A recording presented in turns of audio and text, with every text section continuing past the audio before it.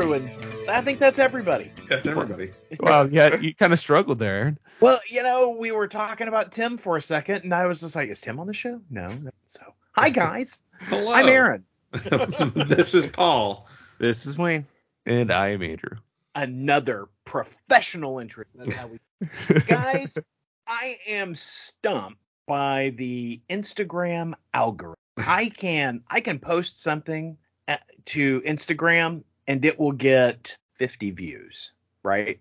As an Instagram reel. And then I can post something that's just, and the thing that I posted will be a really neat video that I think, of cover art and whatnot. And it's, got some interesting music to it. And I'm like, this will be cool. People will like this.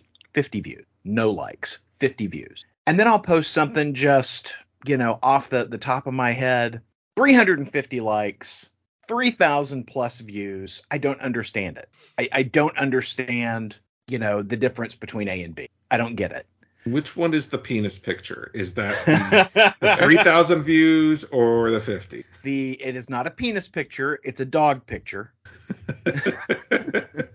But I don't get it. I can post one thing of comic books, and it will get, 3,500 views. And I can post almost a very similar, almost exact kind of thing, 50 views. I don't get the algorithm. I don't know that anyone does. Yeah. I get so many posts or things in my Instagram feed that I'm like, I don't follow that person. Why is it here? I frequently find, I'm like, why is this in my feed? Right. I don't get that. Well, and then all of a sudden, so I follow, a lot of fitnessy people on Instagram because okay, CrossFitters, things like that. And CrossFit and Instagram took that to mean that I like half naked women, which I do. But I don't necessarily just want to randomly come across them in my Instagram feed while I'm sitting at the dentist office or, in a public place. So it's like, sorry. I don't get it.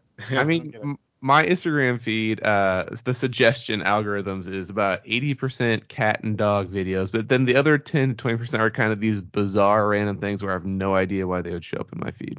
I don't look at my Instagram feed. I'm only on Instagram because that's where we talk. Yeah, that's our group chat on Instagram. Yeah, that's literally the only reason I have it. Well, Aaron, do you follow Terry Farrell on Instagram? I do follow Terry Farrell on Instagram. She is delightful, Paul. You should unfollow her right now. What are you saying? Oh, my. That's a hot take, Paul. That's a hot take. She's an internet treasure, Terry Farrell. What did Jaziza Dax do to you? Well, so last weekend, I went to GalaxyCon, which is, just one of those convention circuits. They have like a series of conventions. I think there's like 4 or 5 of them throughout the country kind of thing. And they had, my brother, so, I went with my brother. My brother conventions very differently than I do because I've gotten to the age where I don't care about celebrity autographs and signatures and things like that because I'm like, it's just going to catch dust on a shelf. So I don't need it.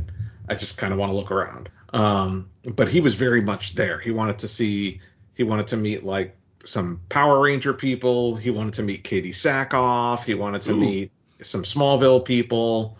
You have no idea which Power Ranger people, do you? The original Red Ranger. Oh, Austin St. John. Yeah, Austin St. John. Yeah. So and Brendan Fraser was going to be there, but only the day after we were there. So but he really wanted to like meet people willing to stand in those lines, take a selfie, get an autograph, that kind of thing. So he's in line for I think Judith Haig, who is the actress who played April O'Neil in the original Teenage Mutant Ninja Turtles movie. Yeah. And I'm just like moseying around, and I'm like, oh, Terry Farrell has no line, and I text these guys on the podcast in the aforementioned group text. Your support group, your brain trust, if you will. Yeah, like Terry Farrell literally has no line. Like I've walked by her table like 4 times just in passing, not a single person. And so Andrew's like, oh, go, send her, here's a picture of me. Like Andrew's sending his Blue Steel pictures. Like, it was pretty good. Tell her about your friend Andrew. And Aaron's like, go. And like everyone's like, go meet Terry Farrell. Get her to say hi. And I'm like, you know what? Like, it's worth what the $40 or whatever to get Terry Farrell to do a little video message, say hi, to these jerks. So I walk right up to her handler. Because no line, as you said. There's literally no one there. So I walk right up to her handler first. I'm like, hey, because I was looking at the little price list. I'm like, would she be willing to do a little video, just saying hi to my friends? For a second, I thought he was going to say butt stuff. For butt, yeah. Would she be willing to do butt stuff? I didn't see that on the list. So he's like, oh, let me ask. And he literally, I mean, she is sitting right next to him. So he leans over, and he's like, blah blah blah blah video, and she's like, well, gosh, well, I used to do Cameo, and I don't think I'd do it for less than Cameo, and I did it on Cameo for like $75. I'm like, yeah, that's fine. And she's like, but I haven't done Cameo in a long time. I'm like, oh, okay. And she's like, I just don't know. I don't know what the right price would be. I'm like, I feel like you just said it, but whatever. I'm like, so she's like back and forth, and she's like, and then she just looks away from me. And the guy looks, and her handler looks at me, and he's like, that's going to be a no. And I'm like, oh, I actually thought we were making progress here. He's like, that's going to be a no. I'm like, okay. Like, I was genuinely surprised. And he says, it didn't hurt. He's like, it doesn't hurt anything to ask, though. I'm like, it kind of feels like it did. Yeah. And then I walked off. As you cheer up and turn away so they can't see your pain. Right. I did that in the corner, like Will from Stranger Things. I must have walked by that table, a number of times. Just like I said, my brother was meeting people and just up and down in the convention, that kind of thing. I never saw anyone at her table the entire day. And I'm not trying to pick on her. It could just be that the nature of that convention was not one that suited Terry Farrell specifically. Well, Andrew Robinson was there, right? That's who played Garrick. Yeah, Garrick. What was his table like? I'm not gonna lie, Garrick always had a line at his table. Yeah. He had I shouldn't. Let me preface this. He didn't have a Katie Sackhoff line. Mm-hmm. He had a Garrick line. He probably had 5 to 10 people at his table at all. Yeah. He had a steady flow. Yeah, he had a steady flow of people. Wow. But I will tell you, not once. And again, it could just be the time I walked by, but I was genuinely surprised because I'm like, why do people want to meet Garrick more than Dax? Right. Like that was surprising to me. Maybe because Garrick will do a quick video for your friends. Exactly. That's right. Shitty thing. Like my brother, his buddy and him, they're into wrestling, right? And so the wrestler Edge, Matt Hardy. Matt Hardy was there. And my brother walks up to him and he's like, hey, would you be willing to do a video? Matt Hardy's like, yeah, $20. Let's do it. And he records a minute long video. Wow.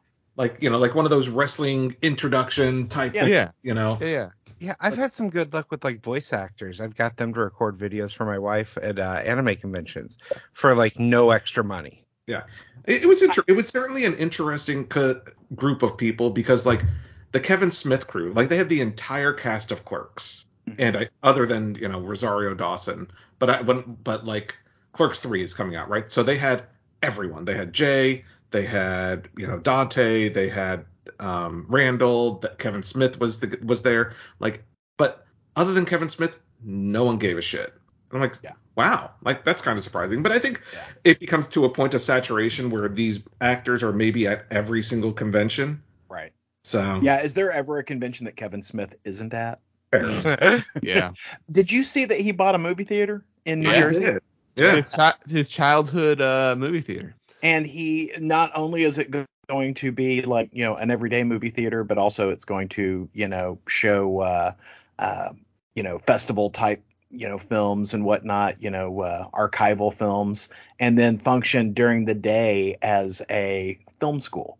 I'm fascinated about what he's doing. I mean, it blows my mind how he's turning that space into something beyond just a movie theater, but also still keeping it as a movie. Which, I mean, good for him, right? I mean, this is one thing that I can say positively about Kevin Smith. I'm on board with it. I think film school, Clerks, came out of that, came out of him, going to film school. I'm glad he's giving back to the community. Yeah. Well, and I mean, he continues to do that in New Jersey. He continues to invest in his community there.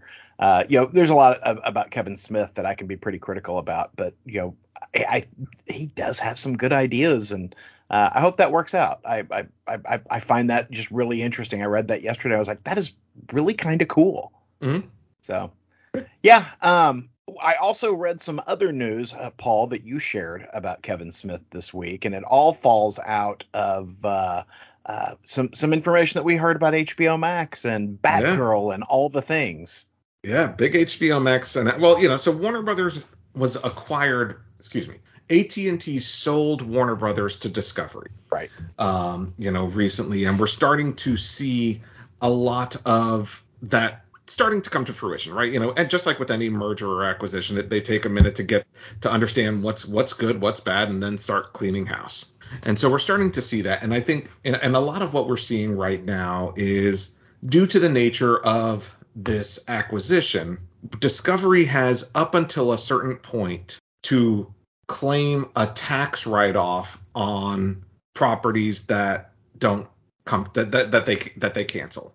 Right? Like they can claim the loss as a tax write-off. And so we're seeing a lot of that happening now. The biggest announcement this week was that they canceled the Batgirl film, which they had invested, was budgeted at $90 million. Budgeted for 70, had gone up to 90 and still required reshoots. And just about done. Yeah. Just about done. And instead of releasing it to theaters or to its streaming service, they've decided to, put it in the vault.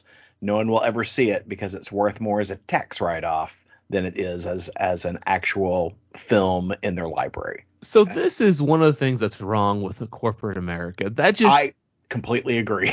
Yeah.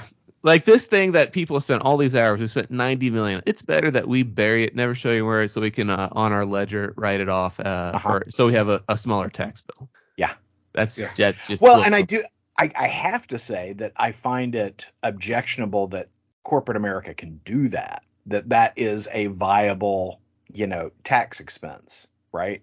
That that's a deduction. I think your deduction should be we released it and it didn't make any money. Yeah, right? I wonder how bad it is that they chose not to release it. I don't know. I mean, it doesn't cost much to put it out on your streaming service, right? I feel like it should be out on a streaming because it wasn't Batgirl one. They were going to do both theater and streaming release. I think that was the original intent. Yeah. Yeah, but I mean, at this point, but here's the thing: if it just, but to your point, at least from a financial, I'm not justifying because I think it's bullshit. Yeah. But from a financially viable position, I think they determined that. I think we're seeing a couple of things here, right? And this is just Paul conjecture. It was also leaked, that Warner Brothers has a studio tour in California. Fans can get on a bus, they take a little backstage tour, and one of the buses happened to come across the fact that Ben Affleck and Jason Momoa were filming together. And like the secret got revealed that Ben Affleck was doing some filming for Aquaman 2. And ultimately what's happening there is Michael Keaton was supposed to be playing Batman in that movie. Now Ben Affleck, they're refilming it with Ben Affleck instead. And I think what we're seeing is anything that was taking place after the upcoming Flash movie is now either being canceled or reshot, or rethought. So I think what we're seeing here is, in addition to the tax breaks that they're trying to get, I really think we're seeing that Discovery, they're not officially announcing it yet, but I think we're starting to see that they're coming up with a plan that may undo or figure out a way to get out of the Flash debacle by just canceling everything that would have come after it. Well, one of the things that we see in Hollywood all the time is anytime you have new executives, they generally kick the stuff out that was the big idea of the former executives, right? Yeah. And I think that what we're seeing here with the Discovery team, they're doing a retake on the DC universe and trying to figure out how they make it more like a Marvel universe, which, hey, exactly what they should be doing. The thing that I hate is that I was pretty excited about the Michael Keaton stuff that was coming. Me too. It sounds like we're going to get a lot less of that than we were otherwise going to get. If we get any of it, right? Yeah. Well, yeah, I mean, they may have pulled him out of the Flash movie altogether. Now, they did say that the Flash movie is terrific and that it will be released. So that's not one of the ones that's getting kicked to the curb. But to your point, Paul, I think they're retooling it. I think it's going to be a much different film than, in the ending than we were otherwise going to get. Yeah, if they do the movie without Michael Keaton, I'm not going to see it in theaters because he's the only reason I was interested in it. Well, I think they just may not have him be. He might not carry the on. one at the end. Yeah. Yeah. I mean, I'm also happy that Ben Affleck is reprising his role because I think Ben Affleck's a terrific Batman. Yeah. But I also wanted, I want a multiverse Batman movie where we have multiple Batmen. I think that would be all kinds of fun just because I want to enjoy these characters again. But, while I don't like some of these decisions, I completely understand why Discovery is doing that. Kevin Smith got rolled up in this because there was going to be a DC anthology series on HBO Max, and he was going to be directing a Bizarro episode, and Bizarro was going to be played. They were trying to contract him anyway to do this, Nicolas Cage. And that has been wiped off the board because Discovery has decided that they are either going to significantly reduce or do away with altogether original scripted programming for the HBO Max service. Now, I think the way I would interpret that is there won't be HBO Max only shows. The original programming would come from the HBO shows. Right. So, your the new Game of Thrones series, Dragon, whatever thing, Game of Dragons will come to HBO Max, but it won't be just for HBO Max. So I would expect that the success of Peacemaker retains it over on the HBO side, which you'll get to see on HBO Max as well. They just won't be making things just for HBO Max. Was Peacemaker released on the actual HBO channel? No, not originally. But I cannot imagine that something that was that successful is not going to. I see Titans going away. How about Doom Patrol? Doom Patrol? Doom Patrol, I think was more successful than Titans. Yeah, Doom Patrol is super successful for them. Yeah. So, why would you throw away things that are working? I would say never underestimate corporate America's capacity to make bad decisions. See Firefly. See New Coke. Of course I want Peacemaker to keep going and have new seasons. It's fantastic. I'm just not quite as optimistic as you are. But we're seeing a lot of this in the streaming space. All the streamers are re-examining the how much they're spending on original programming. There's so many streamers out there right now that there's sort of a glut on the market, and we have noticed. I mean, who could have predicted that happening? Who could have predicted that? Well, there's so much good stuff out there to watch right now, right? I mean, like Prey came out this week, and I'm the only one who's watched it yet. By the way, it's terrific. I liked it a lot. And I'm dying to see it. Yeah. There's just so much good content out there. I have to say I have a little concern about the Discovery merger because Discovery is run by folks who do reality style television, and I'm a fan of scripted television. And while I think there is certainly some crap on HBO Max that I would be happy for it to go away, there are things there that I love. And particularly because, they picked up shows that were running elsewhere, like Pennyworth. I love Pennyworth, and I just can't wait for the new season to start whenever that's going to happen, supposedly in December. Hey, at least it's filmed. Good for that. Right. Because if it wasn't, that would not. And they haven't announced that they're not going to air it for a write-off. So. Yeah. Yeah. There's still time. Well, then the next year we will no longer have an HBO Max app. It'll be wrapped into Discovery Plus. I hate to hear that. Yeah. Summer 2023 is what the article projects. It is mind-boggling to me that Discovery is a better brand than HBO. Right? That's like saying RC Cola bought Coke and now everything is RC Cola. I don't get that. Well, we'll just have to wait, I guess, to see how exactly which original scripted programs are affected. Let's keep our fingers crossed that Peacemaker comes out the other side intact. Well, this week or last week, last week, thankfully, we got to see on HBO Max, and just on HBO Max, they released that Milestones Generation documentary that they, with like little fanfare. I just kind of happened to come across it. Yeah, Paul, if you hadn't told me it was out there, I would not have. Yeah. So for those who don't know, there is about an hour long, give or take, documentary on HBO Max, all about the creation and, quite frankly, the undoing of the milestone, then the recreation of it, called Milestone Generations, which I had some issues with the way the last 10, 15 minutes of it. It gets a little corporate at the end, where it's like it feels like they're trying to sell a product. But up until then, I thought it was a great documentary. I you know me, I love Milestone. I love the original 90s run of those books, and have a very soft spot in my heart for Dwayne McDuffie.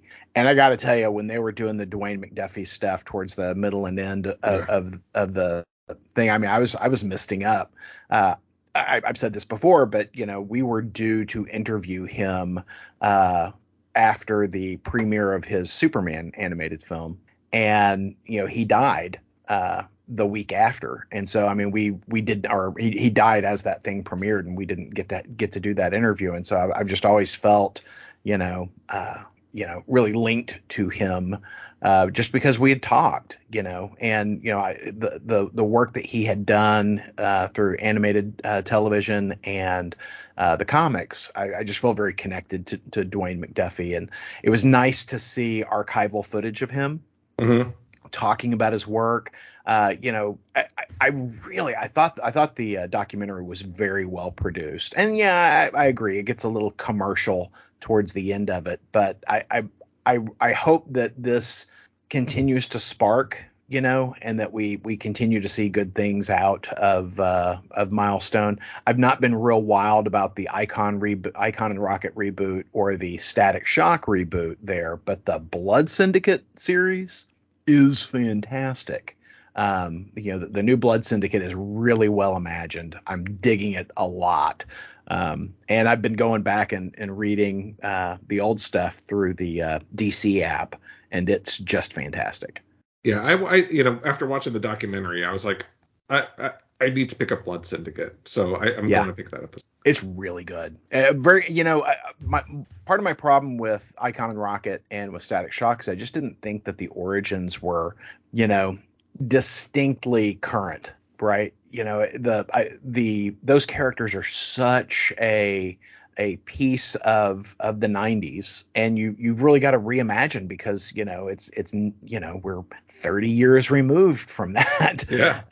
You've really got to kind of reimagine if you're going to reboot it, and I think they just did a really good job of that with Blood Syndicate, whereas I just don't think it was that effective in the other two books. But anyway, it's good stuff.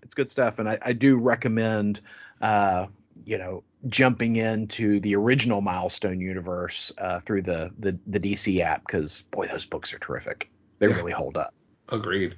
Well, this week, or recently, it was announced by DC Comics that Dark Crisis. They're like, hey, just kidding, everybody. The full name of Dark Crisis is actually Dark Crisis on Infinite Earths. Trying to say this is a sequel to the original Crisis on Infinite Earths. Big exciting. We're going to change the logo. Blah blah blah blah blah. That didn't happen with this issue. I picked it up. I'm like, oh, it just says Dark Crisis. Like, when will the title change? Maybe with the next issue. I also don't know that I'm feeling the Infinite Earths aspect of this storyline yet, and maybe that'll come in with the next issue. Maybe that's why the title hasn't changed, because it's all very much just set on Earth Prime, Earth Zero. Yeah, I think Pariah being there is their big tie-in so far. Yeah, but there is talk about other Earths. Yeah, well, and I should say this issue actually does reintroduce the Justice Society, which, to my knowledge, has not... The classic Justice Society, as opposed to what we were seeing in the Earth 2 books. Yeah. But, I find that there's a lot on the page that I like in this book. Mhm. But what I really wish is that there was a better tie-in, because to your Infinite Earths point, I think you can make that, you can establish that link through Flashpoint Beyond. But these books really aren't tethered together, and I think they should be. And they're coming out on the same damn week, Which is right? weird I mean, to this me. is Like, yeah, split them up every 2 weeks or something, but you release both books on the same week. Very yeah. odd to me. But you know, we know they're linked because we've seen the reference within the Flashpoint Beyond books. I wish there was a more distinct tether between the two books. But I gotta tell you, in this book where Wonder Girl appears, what's her name again? Yara. The new Wonder. Yeah, Yara. Flores. Thank you. I really like her. I don't like her book, but I really like the character. And I think this book really sung when she's on the page. Yeah, her and appearance was really well timed because Mhm. I was pretty much done with that scene. Yeah. No, I really dug it, and I like the reintroduction of the classic JSA. I mean, that's right out of the pages of the stories that James Robinson and Jeff Johns did, right? Yeah, I mean, I it's sent just, you guys a message that said there was one page in this book that made me happy. That was the page. Yeah. There's no Justice League. How about a society? Yeah. And you have that page of all of them coming down, and it's like that. That is an exciting page for me. I love the Justice Society. And reading through the book, you get to this point of there's just no hope. You're Right. not feeling any hope in anything going on in the story, which is part of the story, is that there is no hope. And then you turn the page and there's the Justice Society. And it's like I was very happy on that page. For me, this story, and right before we podcasted, we said we were just going to continue hate buying Flashpoint Beyond. Right. I don't know that I'm hate buying this book because first of all, the art in this book is beautiful. Danielle Semper. The art is absolutely gorgeous. And the story isn't bad, but I think for me, it just feels like corporate story by numbers. Mhm. This doesn't feel like a passion project. I'm not getting any emotional resonance from it. Nothing feels impactful. In a way like the death of the Justice League. First of all, we knew it was fake. We knew it was BS. But in this issue, you clearly see what's happened. With Hal Jordan, because he gets disintegrated just like they did and ends up in a fantasy world. I do like the ending shot that we get the Legion of Doom back. With Black Adam. Yeah, But it felt like they were finally starting to, like, this whole crossover has been treading water, and the Green Lantern part felt like they were finally going to move the story forward, but yeah. then I don't think it actually did. Yeah, but I don't know. So we'll see with Dark Crisis #4, because again, we're going to continue buying it. But it does feel like, okay, now we're starting to your point with treading water, which is my big issue with Flashpoint Beyond, is that we're 5 issues in and still haven't really progressed much. But with Dark Crisis, I think with the next issue, we will start to see something, and maybe we'll get that promised title change. Maybe. I will say the one good note about Flashpoint Beyond #4 was that cover was fantastic. Oh yeah. With the Clockwork Batman, I thought it was a great looking cover. Well, and one of the things that it surprises me, and I'm sure it's coming, but I'm shocked that DC hasn't committed, or maybe they haven't, he just hasn't wanted to, Tom Taylor to write a crossover. Because, that dude clearly knows how to do it. But I mean, and he does it, but just in these, non-canon universes, and I'm referring to the last page of this book, shows a preview of DC's War of the Undead Gods. But, Tom Taylor can do a crossover, probably better than anyone in the business right now. And I'm just surprised they haven't taken advantage of him that way. Well, a book that I was really surprised, not that I enjoyed it, but to the degree that I enjoyed it, was The New Champion of Shazam, featuring Mary Marvel. This book came out this week, illustrated by Doc Shaner. I my God, I loved this book upside and down. This book was fantastic. Yeah. Well, Doc Shaner. First of all, I was sold with Doc Shaner. Right. We for anyone who hasn't listened to the podcast for a while, Doc Shaner is probably one of our favorite comic artists from his days, illustrating Flash Gordon and some of that stuff. He's just a great artist, but he doesn't have a great degree of output. I think his last book he did was Strange Adventures with Tom King. And I only did half of that book, right? Yeah. So, when I saw he was doing a Shazam book, a Mary Marvel book, I should say. Yeah. Well, I don't know. Is this kind of like the Thor aspect? Is Mary Marvel no longer Mary Marvel? I think she's Shazam. Yeah. Yeah, I think she's Shazam. And so that's where this book picks up, is that it's after Billy Batson has been sequestered to the Rock of Eternity, and and I know nothing about that storyline, but I don't need to for this book. So because he's there, nobody has the Shazam powers anymore. So there's no more Marvel family, right? And this is one of the things I was a little concerned about going into this book, because I'm not real wild about the new origin of Billy Batson and the Shazam family. That they're it's a total recasting, but I really dug how it was presented here. There was a different tone, I felt, and it's just because we spend so much more time with Mary Marvel, who is a character that I love and have loved for years and years and years. But we get to see Mary Marvel going off to college. We get to see Mary Marvel, living her life. And then, of course, Billy figures out how to communicate with her through a bunny. The bunny rabbit conversations were killing me. Yeah, I loved them. I love that whole thing of she doesn't know who she is. That all of her life she's been defined by other people, including by Billy and the power. And that now for the first time she's on her own, she can discover who she is, and who she is apparently somebody that talks to bunnies. Yep. Yeah. I thought this book was terrific. I was so excited that I was so surprised at the quality, because the writing was spot on, the illustration was spot on, every page with the bunny rabbit just sings. I thought this was a great, terrific book. Yeah, I love the power up. The first time she uses the lightning, it tosses her out of the building, and she doesn't realize that instead of having power that's split among 5 people, she has all of the power now. Yeah, she's got the whole schmear. The whole Shazam? The whole Shazam. It was a good book. I really did enjoy it. Yeah, very much looking forward to the continuing thread of that storyline. Now, on the flip side, Aaron, you and I had spoken about Batman 125, the start of the new creative team, Chip Zdarsky, Jorge Jimenez. In that time, they had also released a new issue of Detective Comics with that new creative team. Ram V and Raphael Albuquerque, I think, are the creative team on that book. And I was like, I'll give it a shot. And I will tell you, both books did the exact same thing.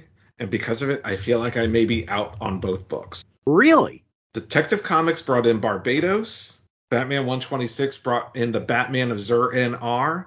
And I'm like, fuck all this Grant Morrison stuff. Yeah, I am 100% out on Batman. I loved that last issue. I thought it was going great places, and I hated this issue with a passion. I didn't hate this issue. I was all in. I love the battle. I love how Bruce gets his ass kicked. I love that the other heroes come in, and I really like that. And then Zur-En-Arrh popped in, and I'm like, oh no. I did not like Batman versus Robot through this whole thing. Everything I liked about the last issue, all of the character stuff, we didn't really see any of it because it's just a ongoing fight. And then it ends with that. The moment I saw him, it's like, okay, no, I'm done. I am 100% done. I am not buying the next issue. See, no, I was on board until then. Like, I did like the battle, and I understand why you didn't. It was definitely, a big battle issue, but I thought it was just well choreographed, well drawn. I enjoyed that part of it, but yeah. For me, it's Batman versus Robot. I want Batman versus people who he can get inside their heads, or maybe they can get inside his head, not generic Robot. That's more of a Superman type villain. Yeah. Well, Aaron, let's hear your thoughts. I really liked this issue, with the exception of the very last page of the lead Batman story. Yeah. I had some concerns about it. I don't know that I felt like I was out. I felt like I was on the fence. If you buy it, I can probably be talked into one more. I think I can do one more issue. Because I got to tell you, I've enjoyed it so much so far, and I've been looking for a Batman book that I can enjoy. I think I'm inclined to pick up the next issue, but I got to tell you that I am continue my frustration with the Catwoman backup story. I really wish that they just didn't have the backup story. Yeah, agreed. Because I'm just like, ugh, these stories don't make any sense to me. I don't have any desire to read them. They are so far removed from the main Batman action, and I don't pick up the core Batman book to read an anthology book, right? I want to read my core Batman story, and then I want to move on. I just, give me a Batman family if you want to give me an anthology book, but I don't want to see that in my regular Batman book. Yeah, I need DC to go back because they introduced this stuff I think during, was it DC Rebirth maybe, that they started introducing these backup stories that that stuff started creeping in at $5, or maybe it was post Doomsday Clock. I don't remember what the initiative was then. Infinite Frontier. But yeah, I don't need any of them. Honestly, the one in Action Comics is good. But I still don't need it. Yeah. No, I agree. So if you pick up 127, I might. Okay. But a book that I deeply enjoyed from last week was Superman Space Age, with artwork by Michael Allred and coloring by Laura Allred, written by Mark Russell. This is a book that takes place that's set in 1985 during the I guess Crisis on Infinite Earths, the original one, and this is an Earth, not the Earth 1 or Earth 2 that we knew back in the day, but this is an Earth where Superman and Lois were married back then and also had a son named John, but it is him knowing the world is about to end and the time that he's spending there. And I just thought this book was fantastic. Paul, I will say I enjoyed this book so much more than I expected to. Well, I know you're not a Mike Allred fan. So I'm not a Mike Allred fan, but I think his art worked very well in this book. I would say the closest thing this book is akin to is the what's the New Frontier. This had a very strong New Frontier vibe, taking place kind of in a similar time frame as that book as well. And so I genuinely enjoyed this retelling of the threads kind of in that era of history, and how it tied together, because this book starts I think roughly in like 1963. Yeah, that's when Clark comes to Earth, right? Yeah. No, that's when he's like realizes his alien ancestry, maybe. I don't know, but yeah, I mean, regardless, it takes place kind of in that that era, and it's beautifully drawn. Kind of unlike what I would say with Dark Crisis, which felt by like a crossover by committee. This feels like a passion project. Someone had this idea of what if Superman still took place in the original era or in the 1960s, and was informed by history was altered by his presence, and we get, for me, the only issue I had with the book was the end of it with the very quick introduction of the Justice League. Maybe they'll flesh that out more in issue 2. This book was 89 digital pages. Of course, some of them are art, but we're still talking an 80-page book probably. Right. And and I wish DC would go back to putting an Elseworlds tag on the cover, because I really, obviously this book is within the first few pages it's not set in your universe when it's 1985. I think is where the first page takes place. So it's not set in the universe you're familiar with, but just throw an Elseworlds tag. I don't know why they're so afraid of using that. Yeah, it was definitely an interesting take on a Superman that he doesn't become Superman right away. Yeah. He waits a while and only becomes Superman when he kind of feels like he really needs to. Like the world, he sees the costume, finds it, leaves, and creates a life, and then comes back and gets it later. I thought that was interesting. I enjoyed the Lex Luthor over the top scheme that just seems like a golden age scheme. Yeah, I really enjoyed the book too. Yeah, and Lex Luthor was extremely well written in this book. Yeah, he was. His plans, made sense from a certain Lex Luthor sort of view. And you're right, Paul. The Clark doesn't arrive on Earth in 1963. 1963 is kind of the end of high school for him, and him trying to figure out what he's going to do. I like the take on the Kents. I very much appreciated, his dad in the book, and I also liked how Jor-El was portrayed. I think there's so much to like about this book and the historical context, not just of our own history seen through the lens of this comic, but also the history of the comic as seen through the lens of this comic. Putting it in that Crisis on the Infinite Earth space, and again, in the proximity to Dark Crisis and Flashpoint Beyond, we get to see a different take on Pariah, which I think is timely, right? This reads like one of those Black Label books that DC does, even though I don't think it's got that on the cover, but it is so thoughtful in the way all of this is presented. I think it's going to stack up as one of my favorite Superman stories, at least based on this first issue, because I just enjoy so much of what's on the page here. Yeah, and I liked Batman too. Yeah. It was and a a different origin Batman for Bruce Wayne. Yeah. Well, and I am always thrilled when we get to see, the inside of the Fortress of Solitude. And while yes, it's still the ice crystal Fortress of Solitude, and that always annoys me.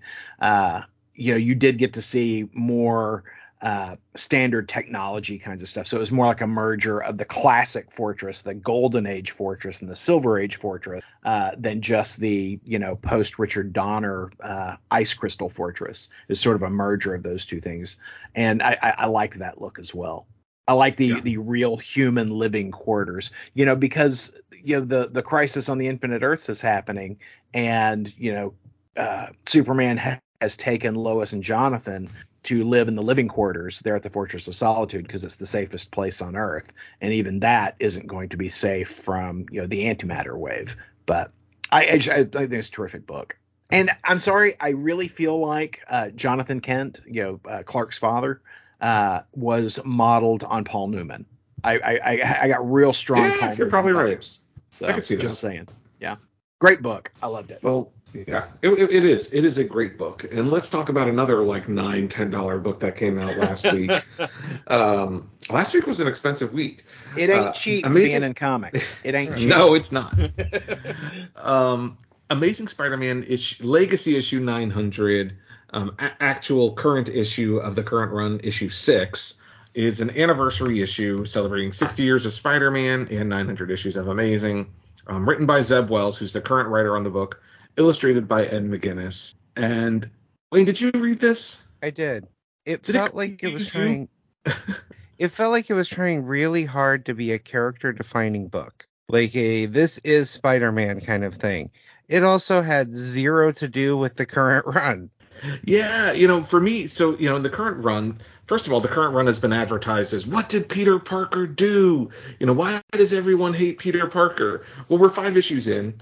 First and Peter kind of like whatever, we still don't know what Peter's done. And honestly, it feels like people are starting to forgive him anyway, and he's starting to come around as of the end of issue 5. But in issue 6, it kind of feels like this takes place out of continuity because all of his friends are throwing him a birthday party and everyone's happy to see him and no one acknowledges being mad at him. And Black Cat is his girlfriend, maybe? Sort of. I think that was just maybe she's going to become his girlfriend again kind of thing. I think it was more like a pity kiss. Well, I mean, she was, at the end of issue 5, she did show up and have that talk with Peter on the rooftop. Yeah, and that was a great talk. That was a good talk. And then I think we all agree the first 5 issues have been great. But issue 6, it seems very like for people who don't know who Spider-Man is, like this is supposed to tell you about the different aspects of Spider-Man, like what makes Spider-Man, what his core concept is, if you will. Yeah, it seems like a huge step back for Dr. Octopus as well in this book. Yeah. And there's like all this confusion on the villains of things like, Sandman is like, I don't even know if I'm his enemy right now. Yeah, the villains seem to be written the Sinister Seven was kind of written as caricatures. It seemed like they didn't really have much depth to them. They seemed kind of silly in a lot of ways, and they were kind of more like cardboard cutouts of villains than real villains. Everything in this book felt a little cardboard cutout. And what I mean by that is this kind of felt like, and I've referenced this recently, like one of those Marvel Adventures books. Yeah. It felt like an all-ages tale that shows every Spider-Man villain. The Ed McGuinness art also kind of led to that because he's got this all-ages art style. It just kind of felt like, here's a fun all-ages Spider-Man graphic novel for kids. That's kind of how it struck me. And you learn what's important, as a hero. What's most important, is just protect those, even those who try to hurt you. It's like it has like a morality lesson to it as well, right? Yeah. Yeah, it felt weird seeing Bobby back in the book. Like out of nowhere, she's at the party. I will say I enjoyed Anne Marie a lot in this book. For what little she was in there, yes, she had some good lines. Things like Dr. Octopus's arms break through the window, and her first reaction is, "Do I look okay?" Later on, she's Anne Marie was about thirsty in this book. She was ready for some Doc Ock action. Yeah, she talked about him being her backup plan. Yeah, that man's still my backup plan. I mean, there's some good lines, and I enjoy the writer kind of taking a nod from the MCU Doctor Strange and applying that to Doc Ock's tentacles, right? It was very much like Doctor Strange's cloaks in the recent movies have been, where it's more like a loyal pet than just an item that's part of their kit that they use. Yeah, so I read all the backup stories as well. Yeah. Some of them I did like. I got an amusing kick out of the very first one where the library has opened up basically you can bring the books back and be in it's amnesty. You can bring back your late books without being fined for them, and then that way you can get back in the good graces of the New York Public Library. Yeah, except a lot of that didn't make sense because why would they keep letting him check out books if he had that many that were overdue? But maybe we could get Scott Bonner on the podcast to comment about that. Our library friend. Content expert. No, the New York Public Library was okay, but then that whole Mysterio one was just kind of, I felt was dumb. The one with Jimmy Kimmel? Yeah. I hated that one. Yeah. I did really like Save the Date, the one-page one where he asked Betty Brant to go to, I think it's prom, and then gets stuck fighting Green Goblin and misses it. It's a nice, cute little simple story that calls back to the early days. But it was the fine. Kimmel one was horrible. Oh yeah. Well, I don't know what this bodes because it's a one-off issue. It was $10. I kind of threw down the trash. But I'm very interested to see where Spider-Man number 7 goes. I really enjoyed the first 5 issues, except for some issue 1 with the whole everybody hates Peter part was kind of tiresome. But I'm interested to see where 7 goes. If it focuses more on this whole backstory about why everybody hates Peter, why is Mary Jane with this other guy and has kids now? Why does Aunt May so disappointed with him? Or if it's going to focus more on another interesting storyline featuring more villains. Yeah, I was that's how they sold this. I'm sorry, Wayne. I was on the fence after the first issue, but issues 2 through 5 really got me back in. Mm-hmm. Yeah. This was just a side story. Yeah. Which was a $10 side story in the middle of a plot thread that you literally sold your book on. Like all the advertising was, what did Peter do? Why does everyone hate Peter? Why is Mary Jane with this other dude with a kid? Like there was just a lot, considering that's what they sold the book on. The fact that they took such a big, sharp turn away from the story for this anniversary issue just kind of surprised me. I didn't hate it, but yeah, like it was. I feel like I probably could have skipped this $10 issue and not missed anything. Yeah, that's the thing. Like I didn't hate it, but if I'd paid say $6 for it, I'd be feeling okay. But $10 just is excessive for the quality we got. Agreed. Well, a book that came out a week or so ago that I think I'm the only one on the Hold on, Aaron. There's nothing on the outline after Amazing Spider-Man. I know there's not, because this is a special drop in. Ooh. I just want to throw a plug out there. Defenders Beyond #1 by Al Ewing and Javier Rodriguez is a delightful book. It is crazy fun. You've got Loki as your team lead, featuring characters such as Blue Marvel, America Chavez, Tigra, and Taya.